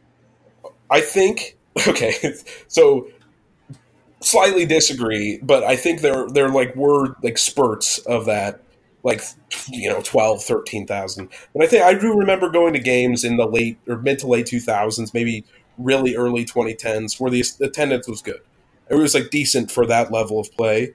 But the independent year through Petrino's tenure in the Sun Belt, averaging 11,000, 12,000, that's BS, man. I'm sorry. That's nuh-uh. No way. It was under 10 grand for sure. It was under 10K. Not 10 grand. It was under 10K for sure.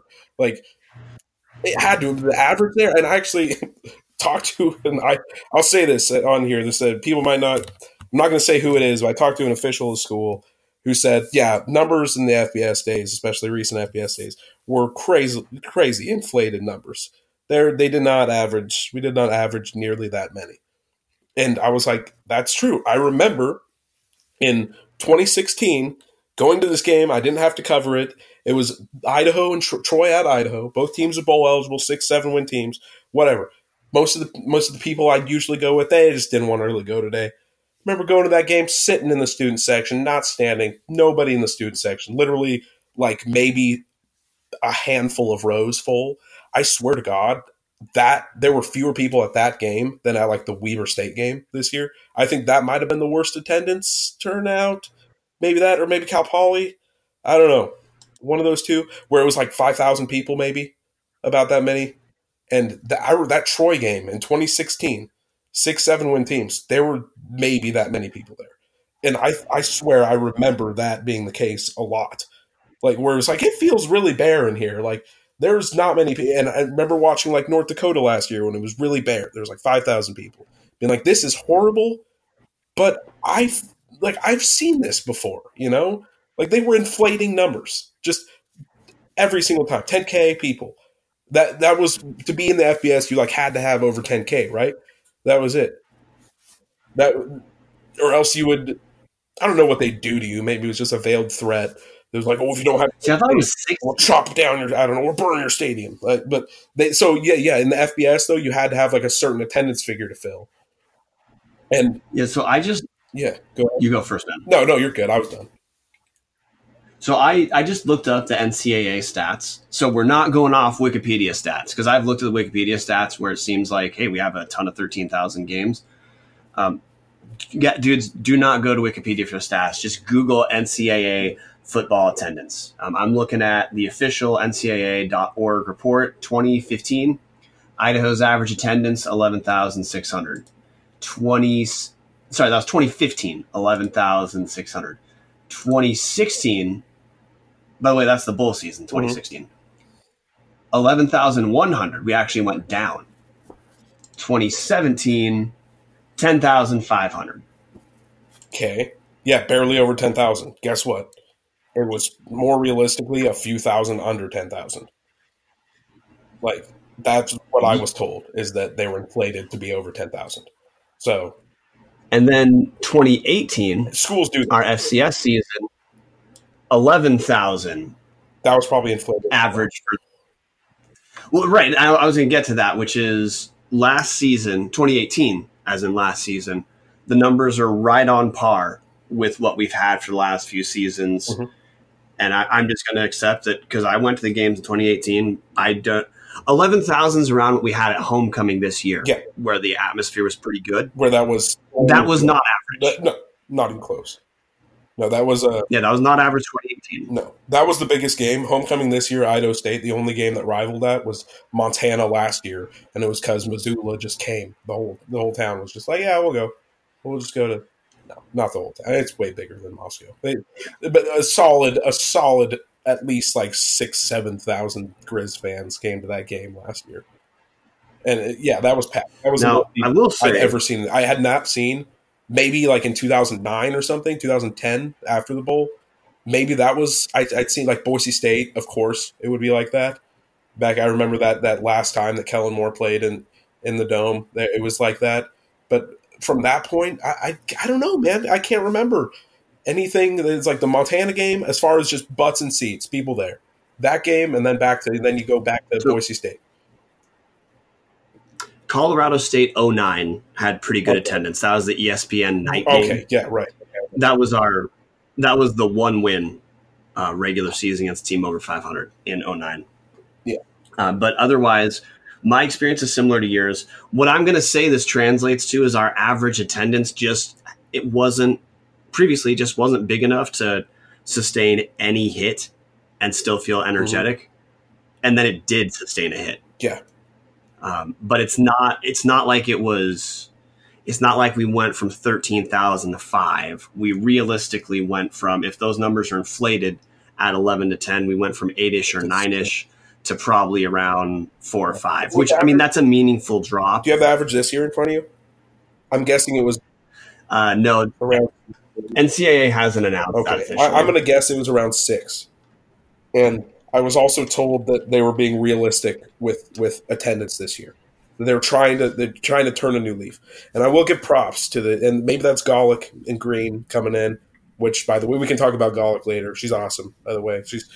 For the people, I've seen a lot of people saying good things about her. It's because she's just a good person, not bureaucratic, just a person, which is perfect for this school. But maybe that's why they kind of – because I've been told that it's like we're counting people at the game now. And that's why you'll see when I get like my stat packet at the end of games, I see it's like 5,400. I'm like, damn, okay. Like that's how many people came in the door in the first quarter or right before the game. Most of them left by the end of the second quarter, sure. But that's how many people came in. And that's fair, I think. And they're actually doing that now. So we'll probably see a much more realistic attendance figure this year. Over 10 or over 10K, man, that's over 10K, that's no way. No way. That's last year over 10K? Oh. No. I think a lot of it's like the disillusion with the Petrino thing that comes into play too.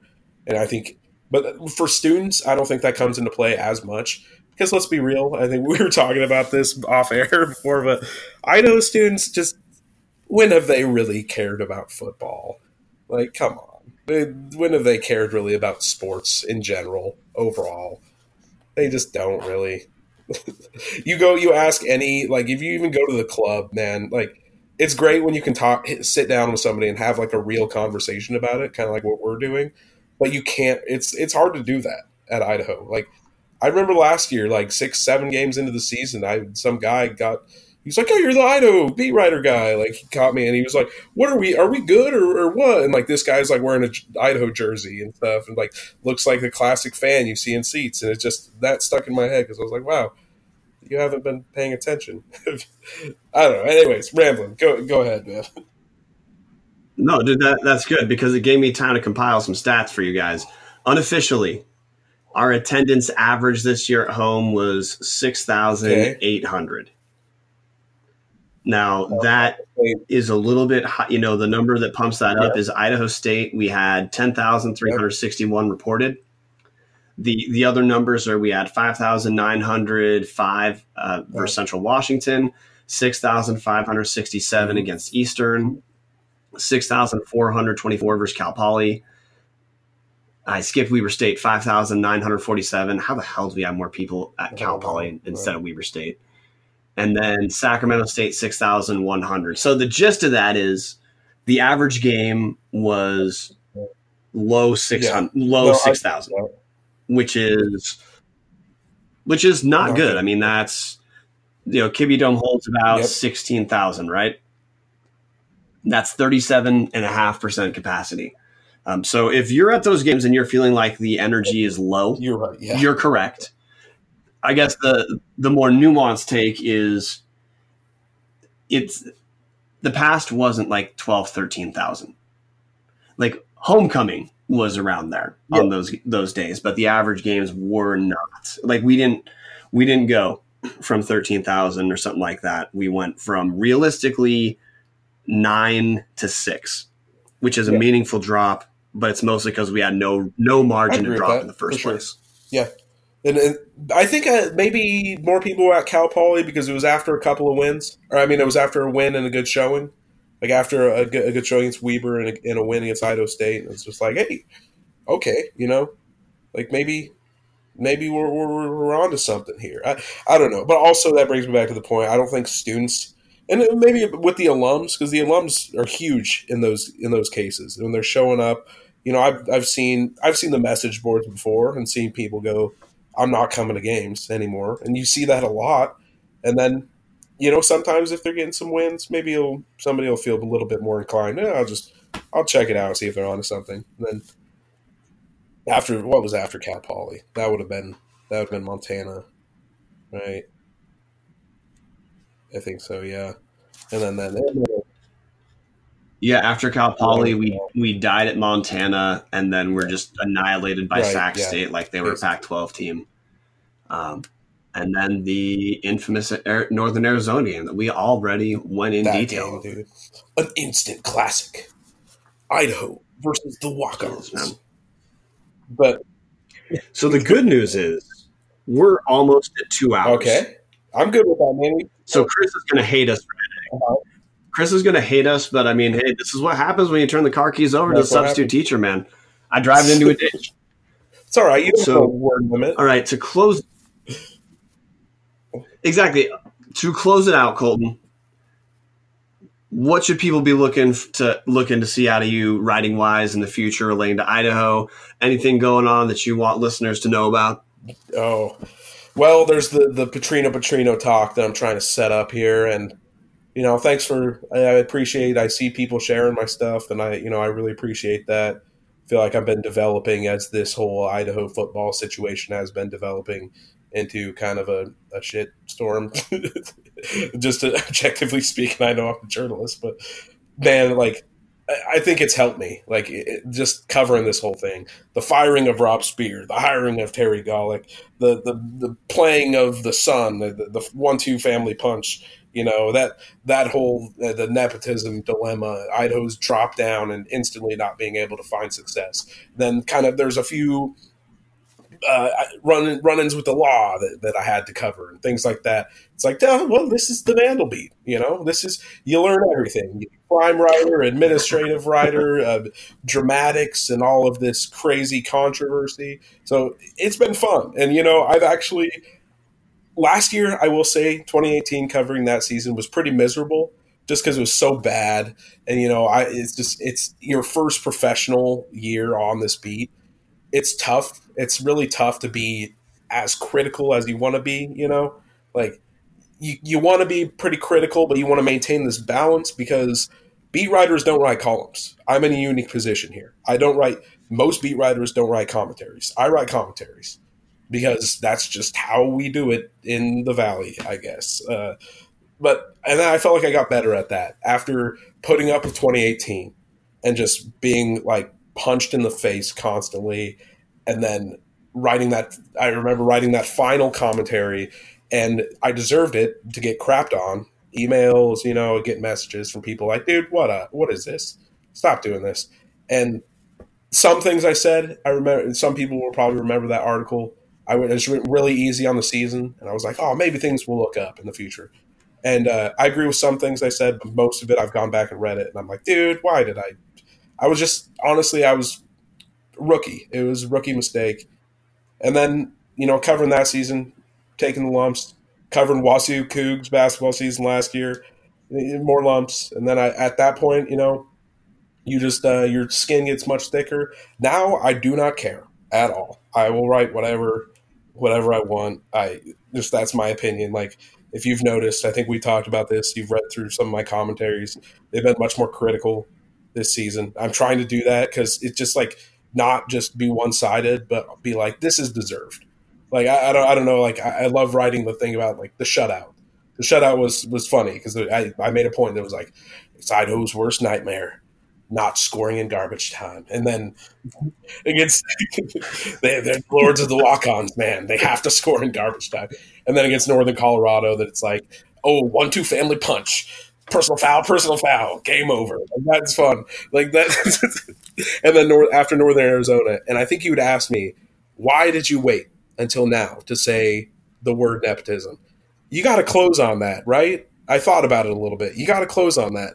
I couldn't just be bringing that stuff out in my rookie year because I was scared, right? Not scared. It was just like tentative. Not scared to write stuff. I was a little critical at times when I needed to be after horrible losses, like Idaho State and Eastern Washington. I was mean after those, but tentative, hesitant to just really go in and say like what was so obvious to everybody watching it. But when you write about like nepotism earlier in the season in like 2019, it loses its flavor. You got to close on that, man. That's the high note. You got to stick the landing. Because you could talk about it every single week. But I didn't want to do that because that's boring. So I waited till the end. And I felt like sticking it right there at the end, good for him. Have a good time. This is what it was. Overall, though, I don't know. I don't think the Idaho Athletic Department's a dumpster fire.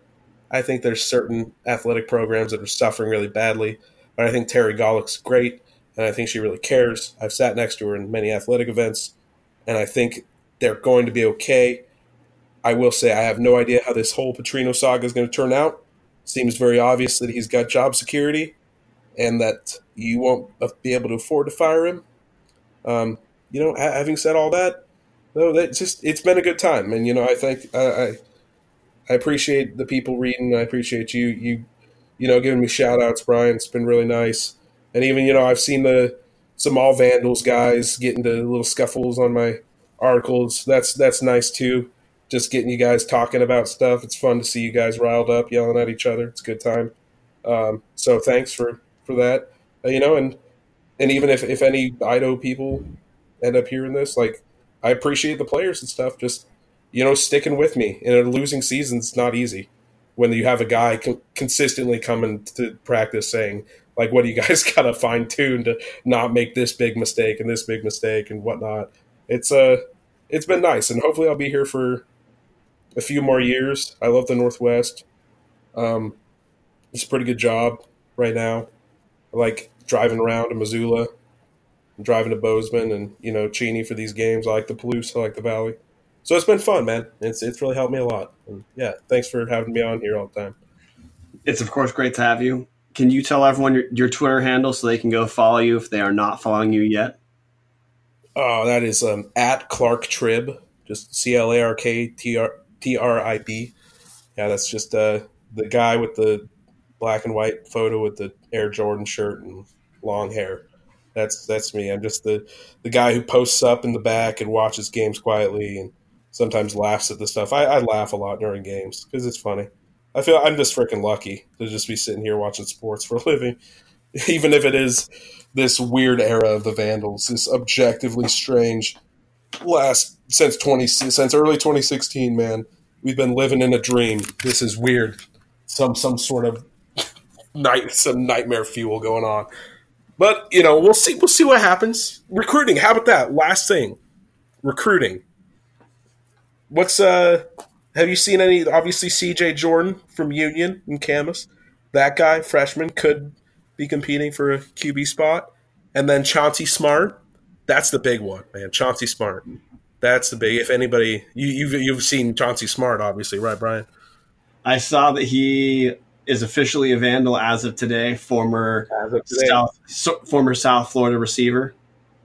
Yep, and former just Miami Hurricanes sprinter, and like a pretty damn good one too. And he just like messaged me one day and was like, "Dude, I'm going to Idaho for football because like I just want to play football now, and I don't want to do track anymore. It just didn't work out for various reasons, and now I want to."